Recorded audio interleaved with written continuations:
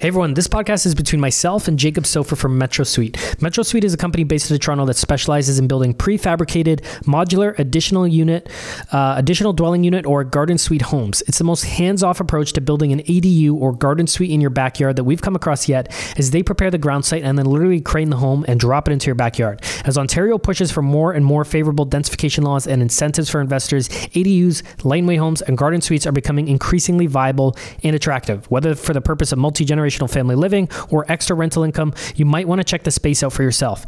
In this podcast, we discuss Metro Suite's home products, the advantages and disadvantages of prefab garden suites, recent laws, regulations, numbers on them, and much more. It was a great chat with Jacob. We've actually been teaching a legal second suites and garden suites class at Rockstar for years now, run by architect and designer Andy Tran from Legal Second Suites. We teach Rockstar members the ins and outs of adding additional units to your properties and what the return on investment looks like. It's one of the many different real estate investing strategies that you can use depending on your goals. We have 22 different training classes at this time offered to Rockstar members on a regular basis, both in person in our training room in Oakville and held online over Zoom as well. So almost every week of the year, Rockstars can join one of the 1 to 3 classes a week that we hold and completely immerse themselves in how to use investment real estate to live life on their own terms. We even offer bonus classes and other topics outside of real estate, like how to build an Amazon e-com business, how to achieve peak health and optimal performance, accounting, bookkeeping, life insurance, and estate planning classes. You can check out the full list of 20 plus classes available for Rockstar members and all the Rockstar membership benefits at rockstarinnercircle.com/member. That's rockstarinnercircle.com/member. And now on to Jacob Sofer and Metro Suite. Are you ready to live life on your terms? Is it time to take charge? Real estate, business building, the economy, health and nutrition, and more.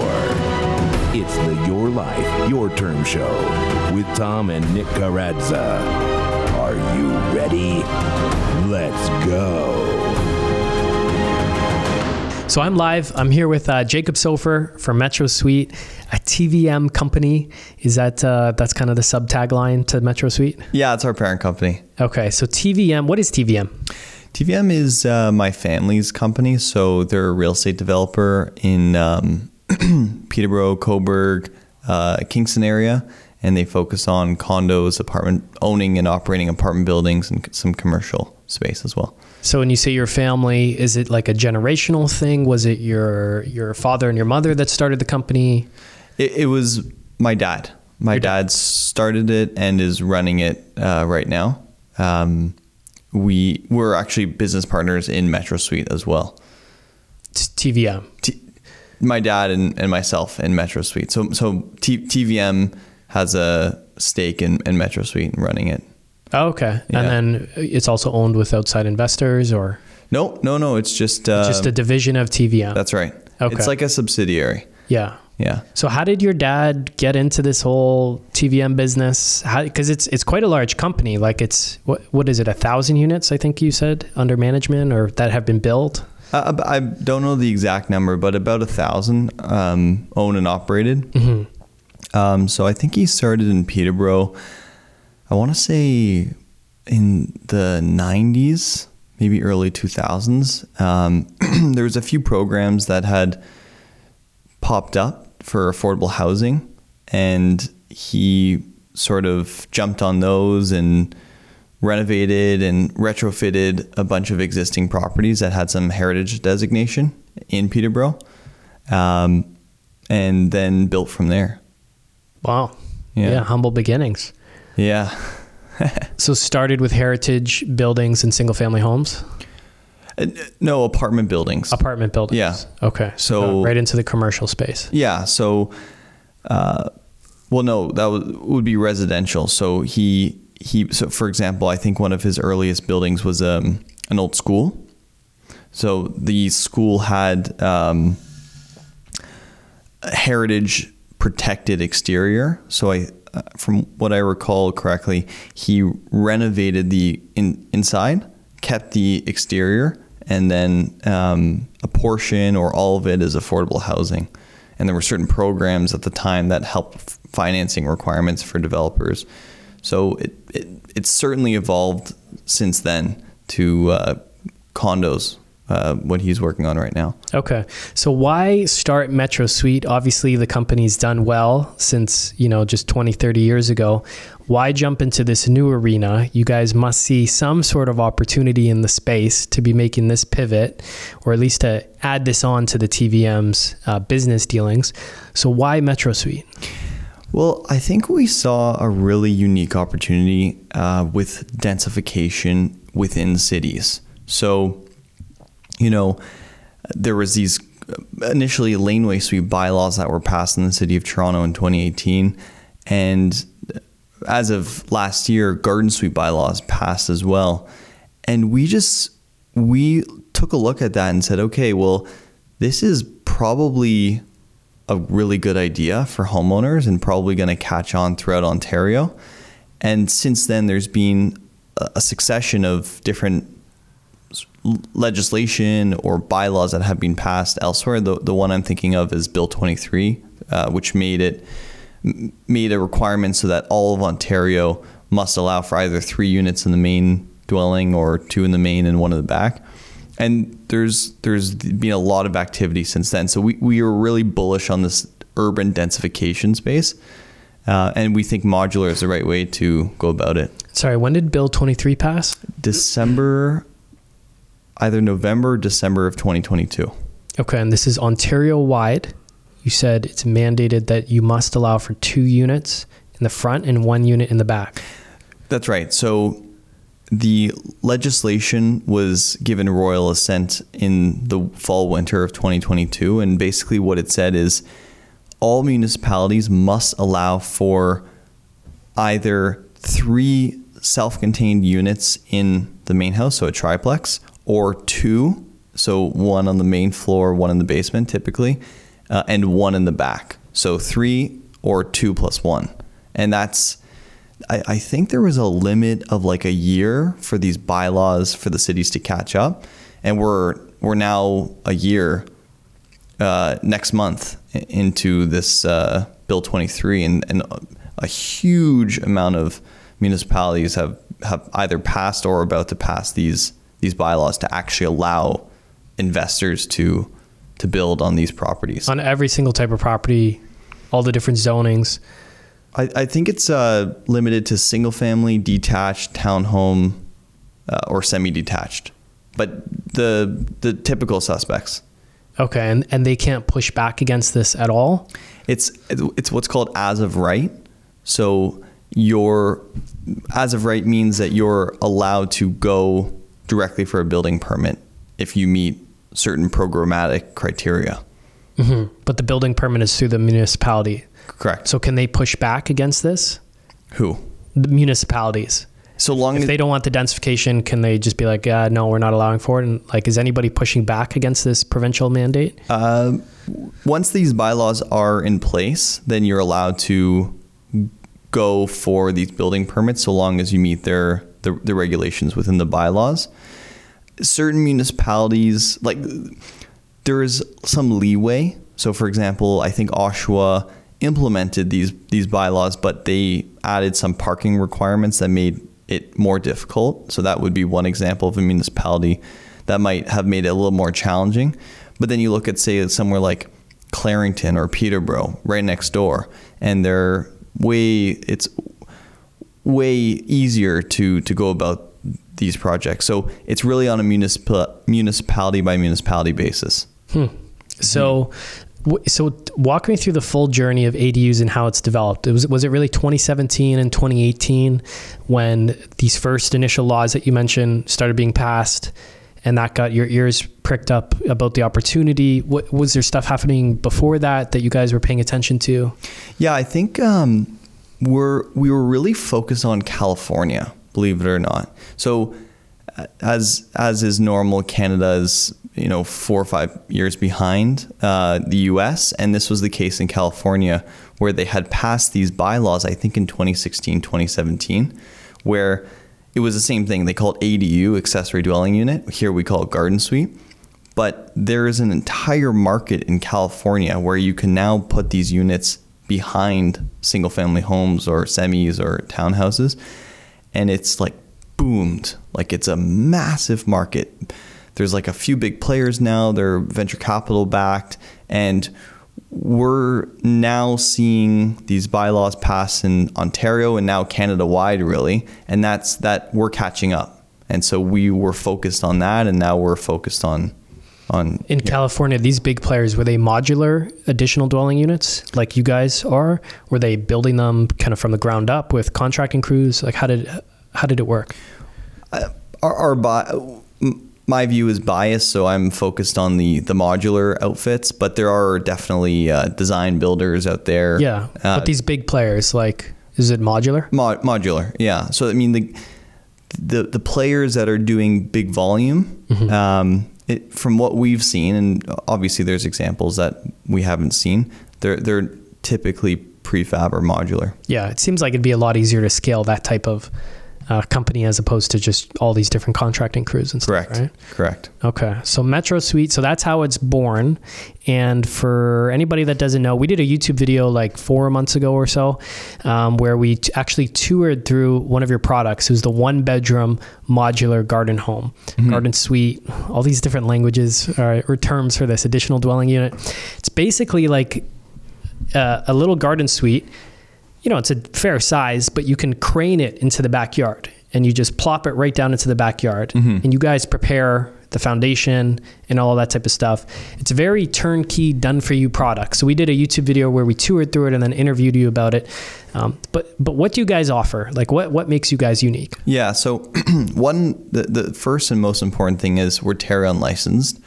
So for the investors and your clients that may or may not be aware of Tarion is a not-for-profit government agency that offers homeowners warranty on new homes through the builder. Okay, so that was quite a rigorous process that we had to go through, about 12 months. And so all of our homes come with a 7-year warranty. So that's the first thing. The second thing is that we offer a 100% turnkey process in terms of these builds. So we take care of all the site preparation, foundation, utility connections, trenching, landscaping, or any demo work. When you say trenching, what do you mean by that? So most bylaws say that the home, the garden suite gets its utilities from the main home, and that would be through one trench. So the trench would go to generally where the sanitary line is, and it would have the hydro, incoming water, outgoing sanitary, and maybe cable Wi-Fi. Is all in that one trench? Correct. So we take care of that. The home, which is built in a factory, is transported and delivered to site. The craning process is taken care of or included. The home, which comes fully built, so with countertops, with flooring, with paint on the walls, everything to get you occupancy. So we're with you all the way through occupancy. So it's turnkey in the sense that you turn the key and then put your furniture in and rent it out or move in or whatever you want to do. Yeah, okay. And when you crane it into the backyard, how many pieces is it again? So great question. The homes are not panelized, so I just want to make a delineation. Panelized construction is where you build the home out of walls. So you build these basically walls or panels in the factory, and then you flat pack them, and then you transport those walls to site, and you still have workers needing to unload the panels and then erect them and put them together. And then still after that, you need to put sort of cabinetry, stone, etc. In our case, it's 2 modules. It's called volumetric modular. So the modules are the dimensions of, say, a shipping container. They're not shipping containers, but as one would, could imagine a shipping container. They're made out of wood, and those 2 modules come on a flatbed truck, right? And then there would be a crane out front of the property, and that crane would actually pick up each individual module separately. So 1 lifted over the main house onto the foundation, then 2 lifted over the main house onto the foundation, and then finishing work. Yeah, it's pretty cool. What are your thoughts on those shipping container homes? We took a look at it before we started.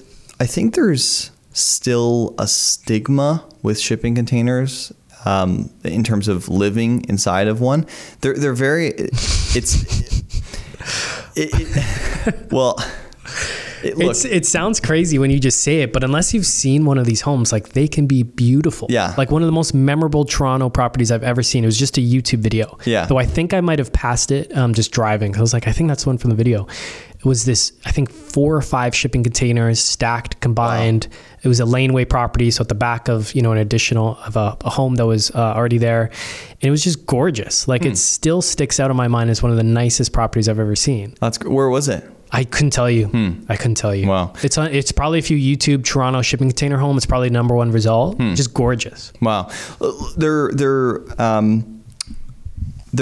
interesting. They're definitely interesting. And they can, like, you can position them so that there's maybe cantilevered, right, one over the other, and you can do some certain things. Yeah. I think we were more focused on just replicating existing construction with wood. We just thought it might be a safer bet, but shipping containers are an interesting alternative. Yeah. No doubt. Right? Part of it, I mean, most of it is really just how cool it is, which gives that property its uniqueness. But you guys really do, like, your products are really beautiful. Like, touring through it, it feels like you're in a condo. Thanks. And a really nice condo. And better than a condo because you're on the ground floor and you've got the big windows, the really big tall ceilings, but very similar to condo living in terms of the overall dimensions. The finishings are very high quality and stuff. It's definitely cool, man. I think you guys, are on the right trend for sure. Thanks. So you have the 1 bedroom and then you have the 2 bedroom, right? That's right. We're actually, so our 1 bed is 480 square feet. That's the one that you walk through. Is it really? It feels bigger. It does feel, I'm not going to lie. It actually does feel bigger. Well, it's because we've got 10-foot ceilings. We've got lots of windows, as you saw, right? Yeah. And it doesn't waste much space. Yeah. Well, thanks. And we left sort of that open space open, like no walls. Yeah. So yeah. The 2-bed is 600 square feet, right? Damn. So it's sort of like a condo, and we're actually introducing this month a 600 square foot 1 bed. Got it. So just more open. Where's the extra space put in? More so the living area? Living and bedroom. Yeah. And I'll tell you why. In the small one, is that a queen size bed you guys had in that video that we did? Yeah. Yeah. That's a queen size bed. More than enough room. I'll tell you why, and this actually might be an interesting case study for some clients. So while rates are high right now, people are seeing opportunities, whether on existing properties or buying a new one where they can do this. They're interested in putting one of these units behind one of their main home, the home, and then perhaps moving into that garden suite and renting out the main home, right? So that's why we're introducing this larger unit so that people can make that move, right? Because if you think about it, you're spending $400,000, you put this or so, and you put this unit behind. Now, you can rent, depending on the area, the main house for anywhere between $5,000 to $10,000, right? Depending on the neighborhood and city. That's a very capital efficient way to generate income because you're not paying condo fees. You have maximal control because you're literally looking at the other, home, and it's just very efficient, right? Like even taking like trash management and mail and stuff like that. Like you're the most important thing is that you're in the same neighborhood. You don't have to move into, say, like a condo, right? So you're generating income from your property and you're staying there. So we're seeing that already in California, and we're now seeing it here. Okay. Yeah. So who's your competitor in this market? Is it just building a garden suite from scratch? Are there other types of drop-in solutions? You mentioned the panelized. Like, where do you guys stand in the market, and who do you appeal to? Yeah, good question. I think there's definitely other players in the market. So I'm hard pressed to find another player that has a showroom with an actual model home that's Terrain licensed and that builds volumetric modular and takes care of the entire project. I am hard pressed to find that. That being said, there are several design builders that do custom projects, and then there are some smaller modular players. But you really have to be careful, right? This is a huge investment. So you want to be comfortable as the investor, the homeowner, the client, who you're working with, right? So I think due diligence is very important when you're choosing what to do. Yeah. What are the advantages of using Metro Suite, this modular turnkey solution, versus building your own garden suite? I think if you're very adventurous and you're comfortable with managing the entire project, then we wouldn't be competitive for you, and that's not something that we sort of assist with. Situations where you want a very custom built home that meets your specific needs, normally not for investors. That would normally be for, say, a very wealthy multi-generational situation where they want, say, an indoor hot tub, or I'm just making it up. Those situations you would really want to have that tailored, custom, site-built approach. For investors, generally they're cost conscious and they're just looking for what is a good, safe approach. And when you work with us, our pricing is on a fixed cost contract basis. So it's not a budget or an estimate, it's a fixed cost. Yeah. So investors are typically looking for the highest value, right? Yeah. A good, solid, well-built, quality product that's going to rent easily. Correct. To high quality tenants that's going to last a long time. Mm-hmm. And rent for a good amount and cost as little as possible to get all that value. Mm-hmm. Well, I mean, even clients of the brokerage, right? I mean, I know you guys work very well with helping clients look at new properties and seeing what their highest and best use is. Yeah. So when they're looking to see if there's any densification possibilities, offering a fixed cost is just one way that they can say, okay, on my Excel spreadsheet, here's the purchase price that I can stand behind, and that's how I can determine my NOI. I think that's where we're trying to help folks. Yeah, smart. How do you know if you're even approved to put one of these into your backyard? We offer property eligibility assessments for free, so they can clients can go into our website, fill out a very short form, and we can get back to them with if they're eligible. And you guys are all across the province. Where do you guys service people? Wherever is allowed. So wherever the zoning allows for, that's where we can work. We're not limited by geography. Okay. Is there anywhere that's not allowed right now that you're like, yeah, Brampton, can't do Brampton? Something like that? Yeah. So there are certain municipalities that haven't passed these bylaws yet. But they have to, right? But they have to, correct. And you mentioned it's like a month away from them having to? Correct. Yeah. So like Mississauga, I think is working either this month or next month, I could be wrong, to pass what's been 16 months of study to pass these bylaws. So that's happening, for example, this month or next month, but isn't currently allowed. What's there to study? Like, we need housing. Here's an opportunity to add more housing. I think it's probably just people delaying the inevitable. Like you pump 1 million new immigrants into a country. Most of them come to Ontario. Most of those people come to the greater Toronto area. It's like, look, something's got to give here, man. Something has to give. I think that there is a lot of stakeholders involved when allowing for these bylaws to be enacted. So look, it's a tough process. If I was a counselor, I would not want to be involved with pushing through this change, because it has to happen, but it's the question of how, right? Yeah. What's the right way to densify? Not if, but how. So that's the big challenge. Yeah, that's fair. That can be tricky. Yeah. Yeah. So how long does one of these projects take? We say 4 to 6 months from receiving a building permit.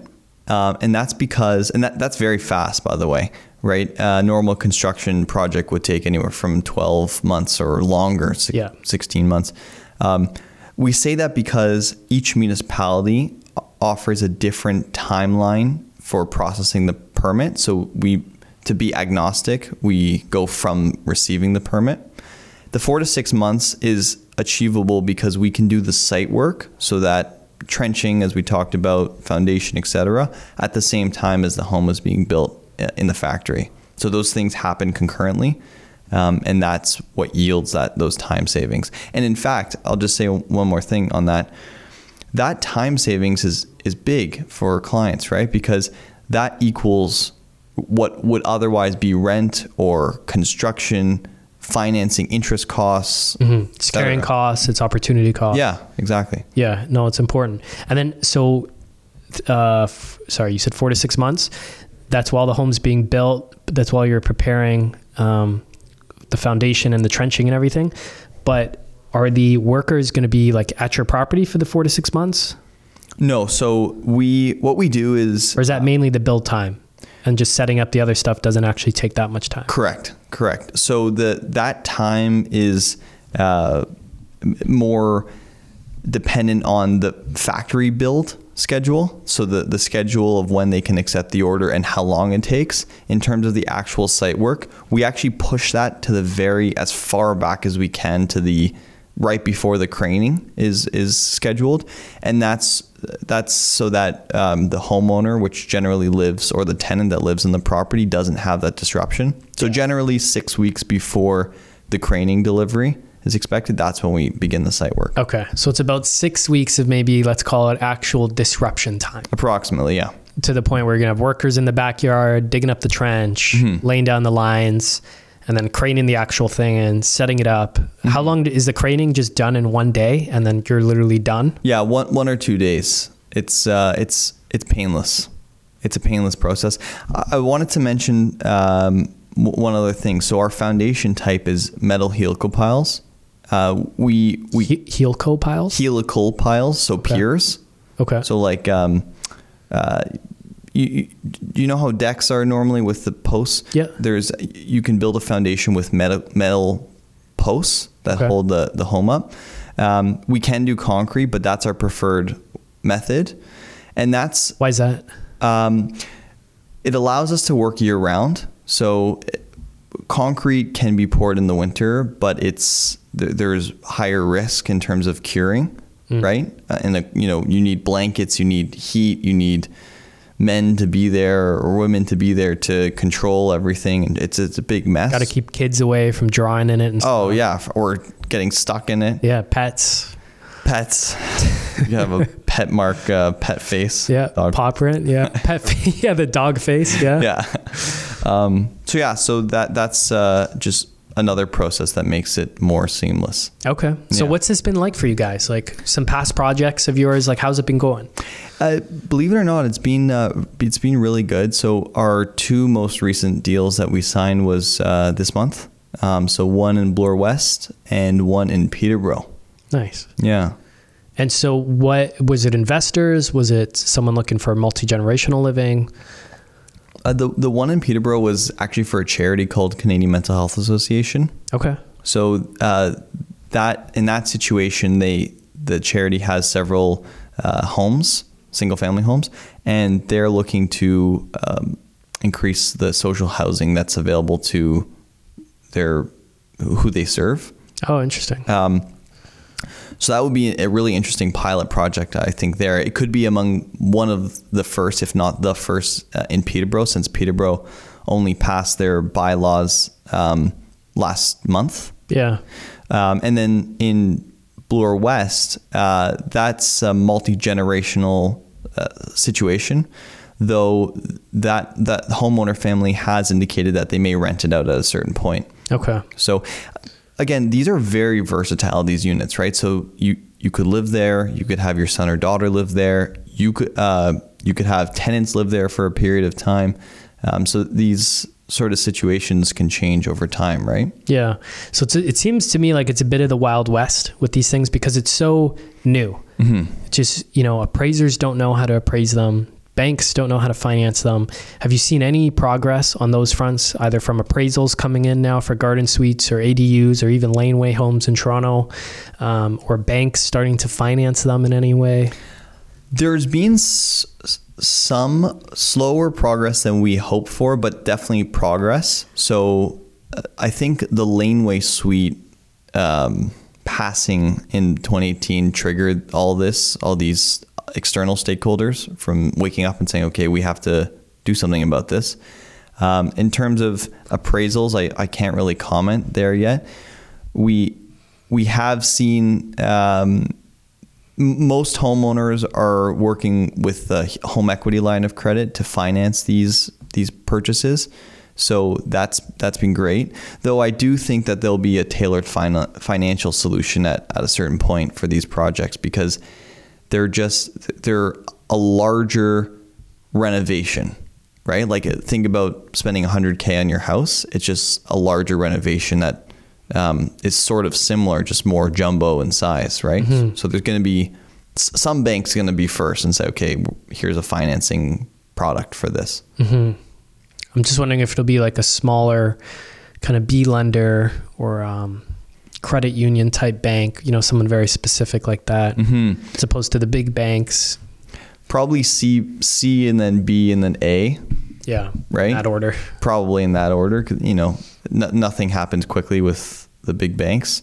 But it's going to happen. It's happening now. It's such a big opportunity, right? Like, it's so big. Garden Suites, Laneway Suites were first. Garden Suites are second, right? The multiplex bylaw passed recently in Toronto, and I believe it's available in Hamilton. And there's more coming. In fact, there's this new set of bylaws that are moving through the Planning and Housing Committee. I don't know if they got approval there. It's called the Major Streets Study. So, and that's been like 2 to 3 years after a bunch of study, like to review this. So what that is that would allow, I might be mischaracterizing this, so I apologize in advance, but that would be to allow a property that is on a major street to be knocked down and built up to 6 stories as of right for residential. So we're going right for a building permit. So right now you ask for permission. It's a very long process, right, to get zoning for a project like that. But if and when this passes, you could go right for building permit for a 6-story building, from my understanding. So as of right just means you can go directly right to a building permit on a what they define as major streets. Okay. There's other. Is this just in Toronto, or is this a provincial? This is in Toronto currently. Yeah. I don't know exactly the streets, but this is among many examples that are happening in just Ontario. You look to BC, right? They've just passed in Victoria a similar 6-story as of right? And in Vancouver as well, they passed a multiplex bill, and same with Alberta. So it's like all of Canada. It's right across the board. So you guys looking to other provinces and seeing what they're doing with their densification laws and seeing what the trend is? You guys following this? Absolutely. Yeah. And we'd be open to moving beyond Ontario, maybe at some time in the future. Where do you build them? We build them in Canada, in Quebec. Okay. Mm-hmm. Interesting. So this is a problem that's happening across Canada then? Oh, for sure. Well, a problem and therefore an opportunity. Mm-hmm. For investors. I mean, investors are really the engine, it seems, of the sort of Canada existing inventory. I read somewhere that investors own about a third of all houses either in Ontario or Canada-wide. Mm-hmm. So investors are really needed to build on existing properties or buy new properties and add densification. Yeah. So how are you and your dad looking at the overall real estate opportunity in Ontario? Just in an overall sense. Like, I know TVM is probably still actively growing. There's Metro Suite, which is, directly addressing the densification issue. Mm-hmm. How are you guys viewing the overall? Right now, things have slowed down with rates where they are. But if you could sort of step back and take a more far-sighted view of the landscape, Canada is a great country and lots of people are coming into Canada, and we have a chronic structural shortage of housing. So we're bullish on Canada and housing, and especially in Ontario. We think that when we sort of get out of this post-pandemic lull, it's off to the races. In terms of specific sort of opportunities, we're really keeping our eye on something called the Housing Accelerator Fund. Are you familiar with this? No. Okay. I think I've heard about it. Okay. So it's one of several initiatives being moved forward by the federal government that it's basically a slosh of money at the federal level that municipalities can get access to if they apply for it and if they do certain things to incentivize housing supply in their city. So, for example, the City of London recently was approved. I think they were the first city that was approved on their application to get this. I think it was 74 million. And they, as part of that application, they allowed for a fourplex as of right, or are allowing. So that's happening like in Ontario. I can just speak to Ontario. That's happening. So this is already happening? Yeah. I've heard Pierre Poilievre talk about how he wants to incentivize municipalities to allow for more housing to be built by having something that sounds just like this, which is you only get the money if you pass the laws that allow for more densification, more housing to be built. But this is already in existence? So I heard that he proposed a bill, more housing, less bureaucracy act or something. Yeah. It sounds like people have referred to it as a carrot and stick approach, and the Housing Accelerator Fund, other people have referred to it as more of a carrot approach. It remains to be seen which one works. What's the stick? Like beating someone with the stick? What's the difference between carrot and stick and carrot? Carrot is more like dangling the carrot. Like offering incentive, and then stick is more like punishment. Yeah, right. Yeah, like beating. Yeah. Okay. I don't know how much beating you can do with a stick, with a carrot stick. Depends how big the stick is. Yeah. Or the carrot. Yeah. But either way, there's the intended push is the same. It's just to get more housing. So being strategic in where you purchase housing and what projects you take on, I think is more important now than ever because of all these different initiatives and things that are happening. Okay. So if you're someone in the middle class, Jacob, and you're looking to purchase some investment property because you realize you're not getting ahead, doing what you're doing now, working your salary job, you need to own some assets in your life. So you're in the market to purchase property. Knowing everything that you know, paying attention to all these laws coming down the pipe, the densification stuff, what's your ideal property type that you're buying and where? Great question. So let me ask something back to you. What is the purpose for that individual in terms of their timeline of holding it and what they want to do with it? Say someone thinking long-term, 10 years plus, they're looking to just get ahead. Okay. What they're doing is not working. They want financial freedom, but at this point, they'd be just happy keeping pace. Okay. I think what would be interesting if I was that person would be to look at certain shoulder markets that offer a really good land price rent ratio. Yeah. Okay. So what I mean by that is say, look at Peterborough, right? Peterborough, you could pick up a house for anywhere from, I don't even know if this is true anymore, 480,000 to 650, okay, or more. In that situation, you could rent out that house for less than, maybe a good amount. I don't want to speculate, what the rent would be. So in that situation, that's a very great ratio where you can buy something that's lower cost than definitely Toronto, but you could rent it out at rents that are rising. The purchase price is significantly less than Toronto. Correct. But the rent and the income you can generate from the property is not as significantly less. Correct. Now this is a window of opportunity that it probably won't last because the market has a tendency to self-regulate.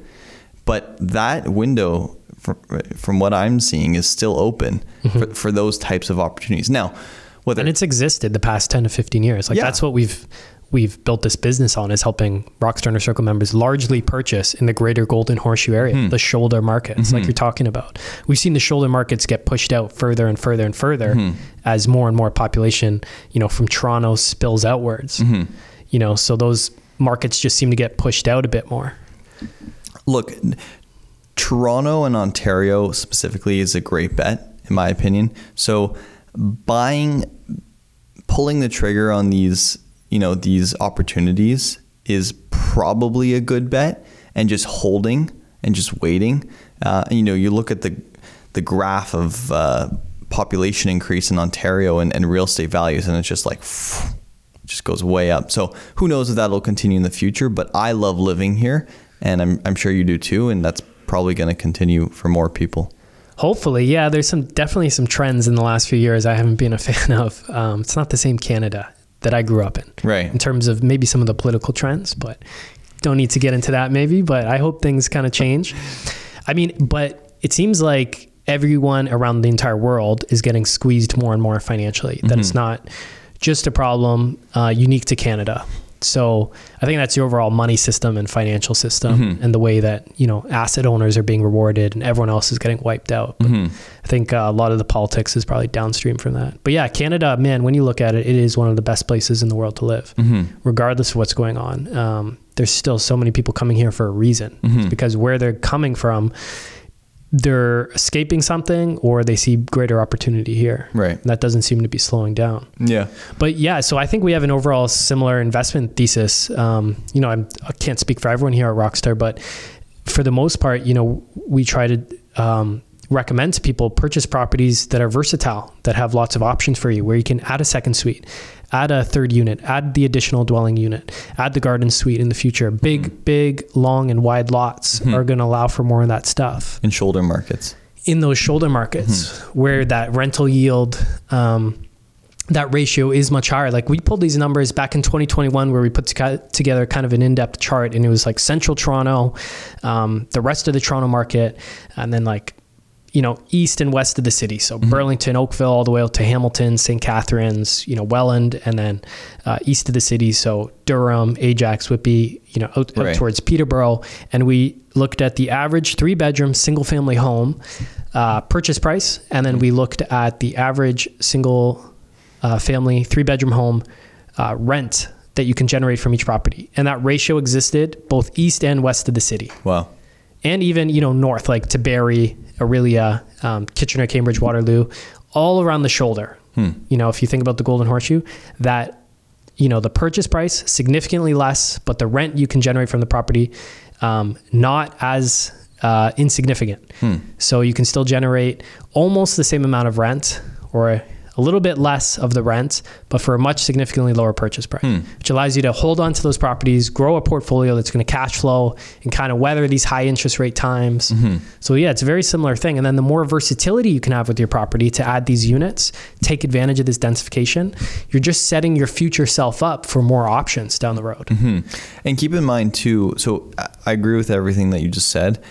To build on top of that, any of these new units, so a garden suite or a laneway suite, they're not subject to rent control. That's a great point. Right? So anything that's built post November 15, 2018 is not, it does not, can be raised by the market on a year-over-year basis.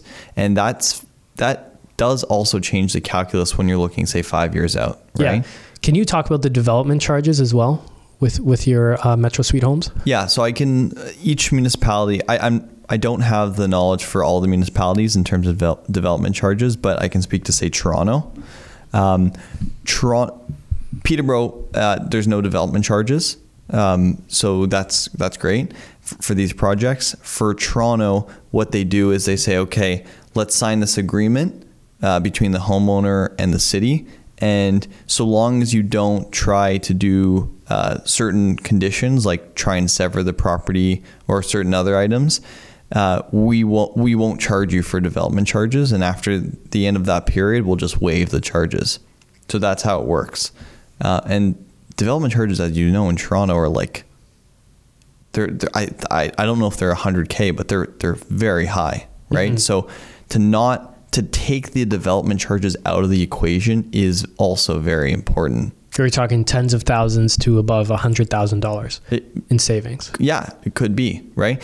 Another thing that we may or may not have talked about last time we spoke was the HST rebate potential. So there's been, I won't give tax advice, but there have been situations that we've seen where people who have done these projects apply for an HST rebate at the federal level and get that money back, or a portion of the HST back. So that's something else that would help. Because it's like a new build, like a new condo? Yeah, there's a few of these programs, the NRRPR, New Residential Rebate Program or something, and the New Housing Rebate. There's a few of these programs, but the HST money can be gotten back, or a portion of it. Development charges are, and most, in Toronto at least, deferred and then waived. So these are big savings, right? Yeah, totally. So how much do your products cost? Yeah. So our 1-bed home is $349,000 plus HST, and our 2-bed home is $389,000 plus HST. We're very transparent with our pricing. It's on the front page of our website.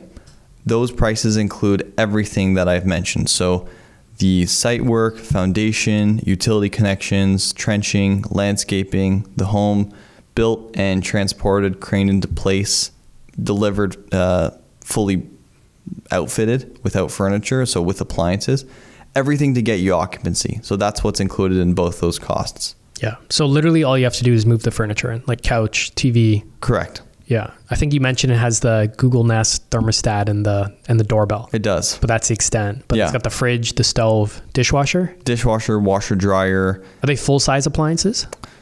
So they're condo size. Like you said, the unit is sort of like a condo on the ground. Yeah. So and it truly does not feel like 400 square feet. Yeah, no, I would have you. said 600 Thank from the you. one bed that we toured through.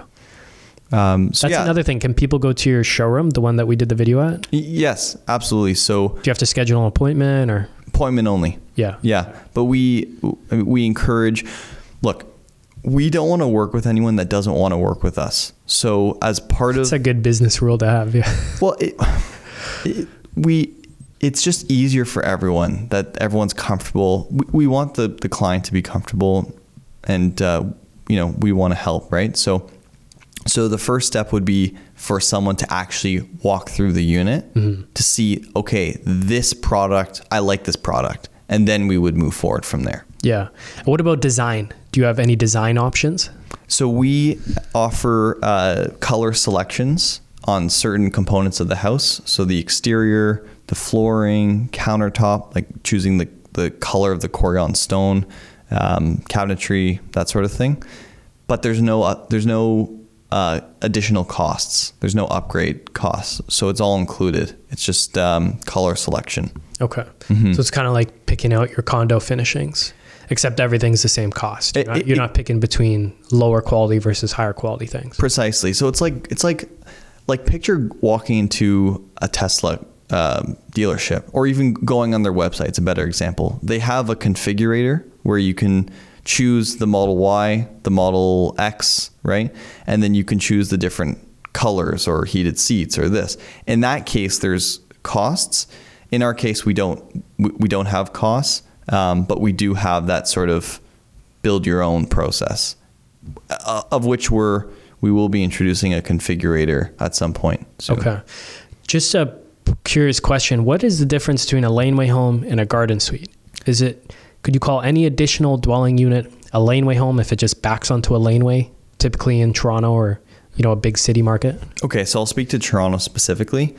The laneway suite bylaws were passed in 2018, and that was for properties that abut a laneway, so that have a laneway on the back. Think Cabbagetown, Little Italy, those sort of properties, right, with laneways. They normally have a garage right now, and that garage sits directly on the property lines. So that set of bylaws was meant for those properties where people would knock down the garage or retrofit it, and in the case of knocking down, would build a house directly on the property line, like to replace the garage. For garden suites, that's everyone else that doesn't back onto a laneway that has a backyard. That encompasses everyone else that's just putting a home in their backyard. Correct. Okay. Anything else on Metro Suite that you want to share? I think we covered it all. Yeah. What's it been like working with your dad? He's great. He's a great guy. We don't have to send him this, by the way. You can be honest. He'll be, hi, Dad. He's watching for sure. He'll be watching. Jacob, how old are you? I'm 24. Yeah, you're quite impressive, man. I really do have to say. I mean that honestly. Thank you. You're very put together, I think, for your age. Thank you. It's a big responsibility you have on your shoulders too, because you're essentially running Metro Suite. I mean, with your dad and I'm sure guidance of other people in TVM, but it's largely your responsibility. It is, yeah. It's my baby. My dad has been very supportive, and he's been a great mentor to me. And I was just gonna say, what's it like working with my dad? It's been great. I think, it's interesting. You can judge a person by looking at who they surround themselves with, right? So for example, take some of your investor clients, right? Surrounding themselves with highly sophisticated and qualified coaches, right? Just makes them smarter by virtue of feeding off of and learning and absorbing from smarter people than them. I really believe that. Like, I do believe that. So, take yourself, right? You've got a huge ecosystem here in the office, right? That we toured, of just really smart, motivated people that want to grow alongside you and want you to grow. So I think it's something that I hold true to myself. Yeah, that's cool, man. What business or life lessons do you think you've learned from your dad? I think the biggest lesson that I've learned is to think long term. Love that. It's thinking long term. So when you make a decision, it's to look at 5, 10, 15 years out, right? You make better decisions when you start to think long term than when you're short term focused. That's why I love real estate, because it by its essence forces you to look out, right? To be a far-sighted human and just to understand what's happening and what's going to happen. Whereas, maybe the stock market is different, right? Yeah. So thinking long term is the biggest thing. Wow. And being patient. Is that something you just picked up from your dad, or is that something your dad ingrained in you? I think I've learned through osmosis, right? So my dad's been a great mentor. I try and surround myself with other mentors as well. I also read a lot. I try and read a lot and a wide variety of books on different topics, and just having a better understanding of what's happening, what probably will happen in the future, and understanding that things take time and you need to take one step at a time. It has helped me so far, but I have a lot to learn as well, right? Do you think your goal is to grow into the role your dad has now with TVM over time, or is that just too far down the road? You're just taking it one thing at a time. You've got Metro Suite. You want to grow Metro Suite right now. One thing at a time. I think that's the right approach. Yeah. Yeah. But I don't even know what I'm doing this weekend, so I can't think that far. What kind of books are you reading? The book. Well, I just read the Elon Musk book that came out with Walter Isaacson. Okay, is that the new one? The new one. Okay, I read his the big biography before that. I'm sure there's tons of. Yeah, maybe the Steve Jobs one. It was a woman that wrote it. Okay. No, it was on Elon. Oh, okay. Yeah, I forget the name. I got the Audible. Mm-hmm. So I read that. I'm reading a book on design, right? So, designing a modular home is a unique exercise, and I'm not a designer, but I want to be able to converse with people that are doing the design work, whether in-house or external partners. So I'm reading a design book, and then a third book that I'm about to read is about quantum computing. This is very off topic, but AI is the big thing right now, but quantum computing accelerate AI, and if it changes, it could change the way that computers run in the future. What is quantum computing? I haven't read the book yet, so I'm not 100% sure, but I understand it to be like the next logical successor to semiconductors. So in terms of how a computer is run, and my brother, who's a techie, is going to kill me for trying to explain this. Semiconductors have they're binary, they have an on or off switch. And so certain calculations are done binary. With quantum computing, it's not a binary device, so it can have multiple different stages happen at the same time, and that exponentially increases the potential of a computer computing capacity. I'm so sorry if I completely butchered that. If somebody asked me what quantum computing was, you don't want to hear I don't know yet, so. Yeah. No, it's interesting that you're learning from so many different topics. It's cool, man. Your home's design, it's very nice. How would you summarize it? I'd say it's like a modern aesthetic, like very minimalist. Lots of light coming in. Like, how would you describe it now reading your interior design book? I think minimalist and attempting to be modern is probably the right, choice of words. TVM, which is my dad, is currently building a condo project in Peterborough, and those units are modern. So there's a lot of cross pollination, right, in terms of what they're doing and what we're doing. One of the things that we haven't really talked about, but I think is important, is I want to have my friends and family be able to move out if they wanted to into these garden suites, right? Because a lot of younger people are still living, at home. You're on a mission to give housing to your friends and family. Well, I mean, it's gotten so bad out there. You got to build the homes for them. Like hell, if they need to move out, build a freaking garden suite. You know what I'm saying? So fair enough, man. So modern and minimalistic. How are friends your age? You're 24. So how are people your age thinking about the housing market right now?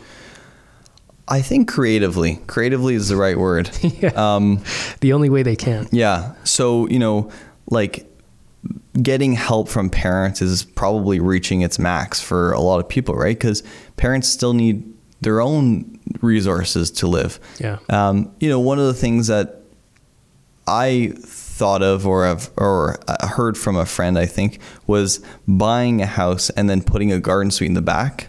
You'd need to have the capital to do this, and then living in the garden suite and renting out the main house. And that way the main house rental income could cover probably the mortgage costs, or even with rates, right, where they are. So that was like one way to think about it. But if you have the capital, you need the just capital. When you're a young person, everyone would make that sacrifice. I mean, especially it's easy with the Metro Suite. Yeah. So nice. Yeah. It's not much of a sacrifice to make. Thank you. Just the capital. Mm-hmm. Yeah. Yeah. So, I mean, it's hard out there. There's no way around it. Yeah. Right? There's no way around it. Be creative. Yeah. Yeah. Mm-hmm.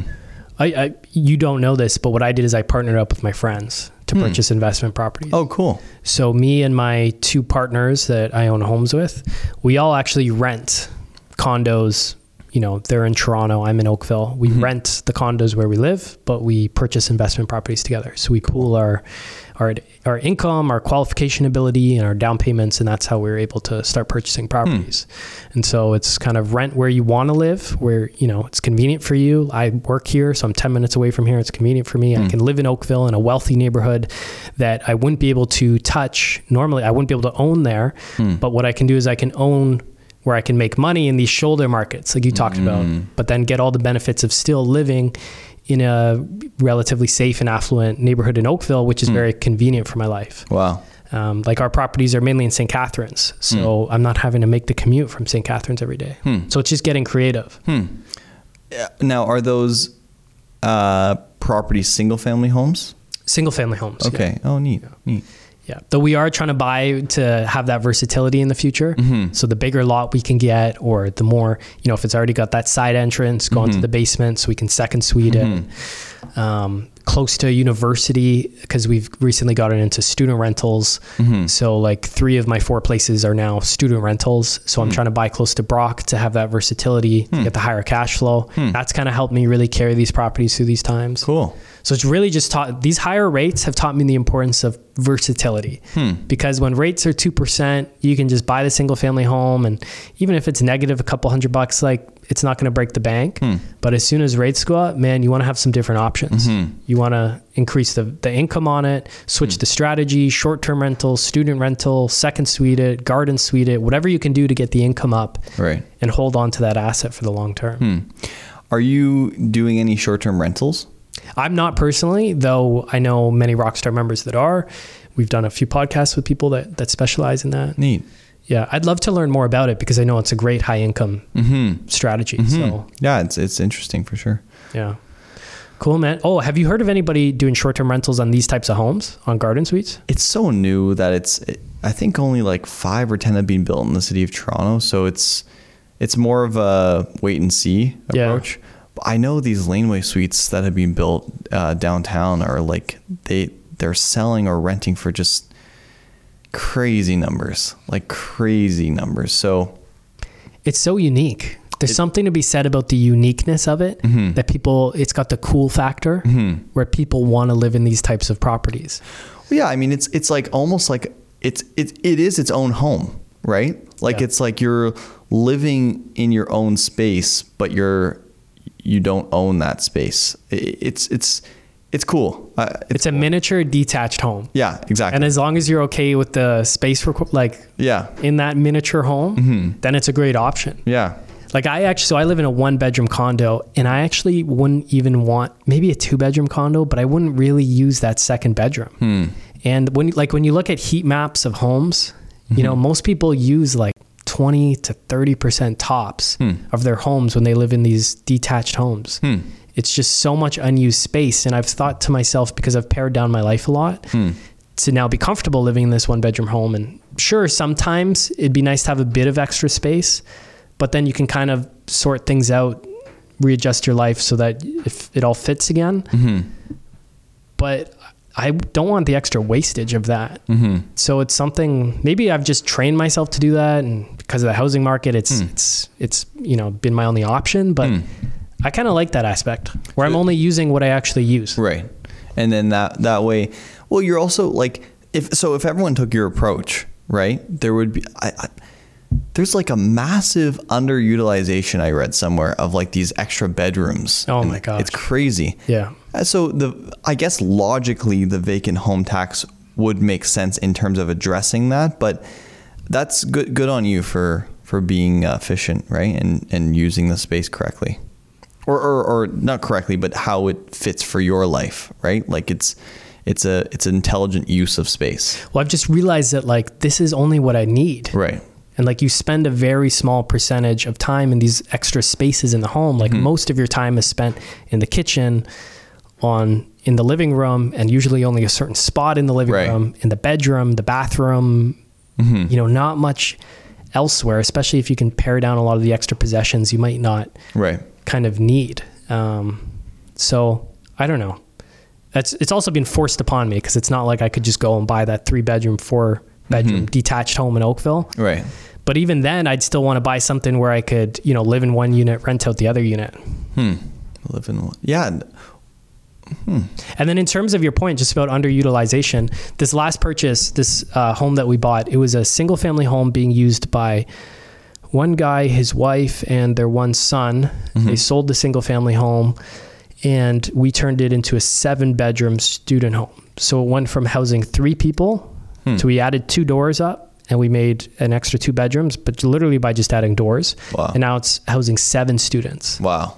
And that brought this particular property up to its highest and best use, because we could have actually second suited it, but the income is actually a bit higher with the student rental, and we can have the 7 students in there now, and they're super happy with it. It's close to Brock University. Wow. So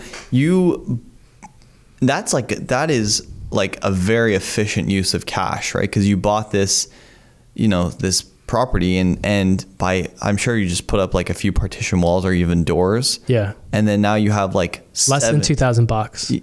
And that was counting some other repairs. Less than what? $2,000 to add the 2-bedroom. Oh, wow. Yeah. Wow. So, I mean, the highest and best use is always, it's the best approach. It's the most, you have to be very logical in how you approach these situations. And that sounds like that's a great, cash flow. Like, is it cash flow positive? It is. Yeah. Wow. Yeah. Okay. So like at that's 20% down cash flow positive. Wow. Yeah. With these rates. Wow. And are you about $600, $590, I think it was. Wow. Yeah. Would you keep that?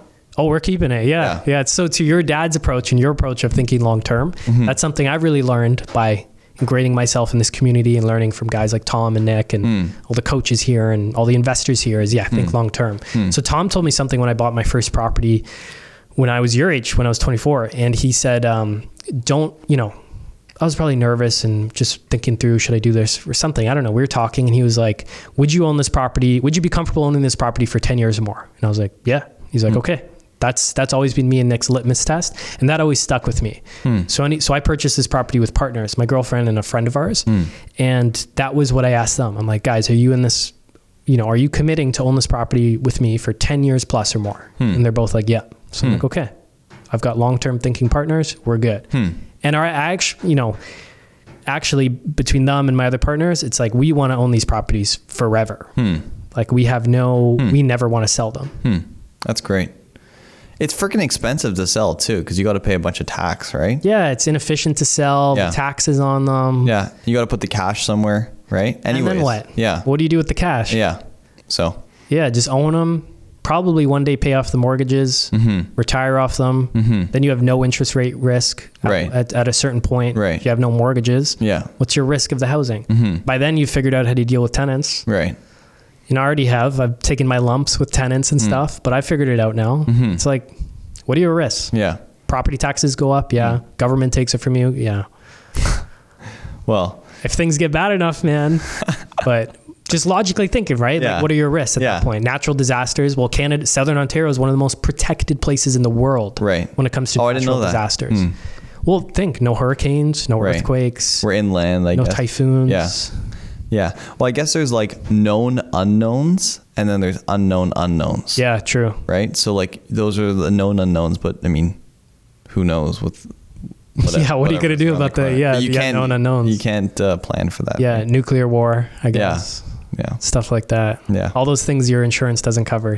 Terrorism exclusions, all that stuff. Yeah. But still pretty stable politically. Yeah. No, things are good here. Yeah. Okay. We'll wrap it up here, man. Okay. Cool. Appreciate it. You're doing a great job. You're super impressive, man. I really mean that. And I just wish you guys the best. If there's anything else we can do to support MetroSuite, let us know. And where can people find out more about you guys? Check out your projects. Go to the showroom. Metrosuite.ca. Okay. Yeah. Everything's there? Everything's there. Okay. Metro. Do you guys have social media? Yeah, we're on social media as well, but a comprehensive review of what we offer is on the website. Okay. Yeah. Awesome. Appreciate it, man. Thank you. A big thank you to Jacob Sofer for coming on the podcast to share his knowledge and what MetroSuites offer to investors. You can go to metrosuite.ca to check them out, and you can go to rockstarinnercircle.com/member to check out the 20 plus different training classes that we hold on a weekly basis for Rockstar Inner Circle members through almost every single week of the year, including the Legal Second Suites and Garden Suites class, which is taught by Andy Tran from Legal Second Suites. We've had that class around for years and it's been super popular, and there's 19 plus other ones at this time. Go to rockstarinnercircle.com/member to check out all these regular training classes. And thank you for listening. As always, we hope to catch you on the next episode.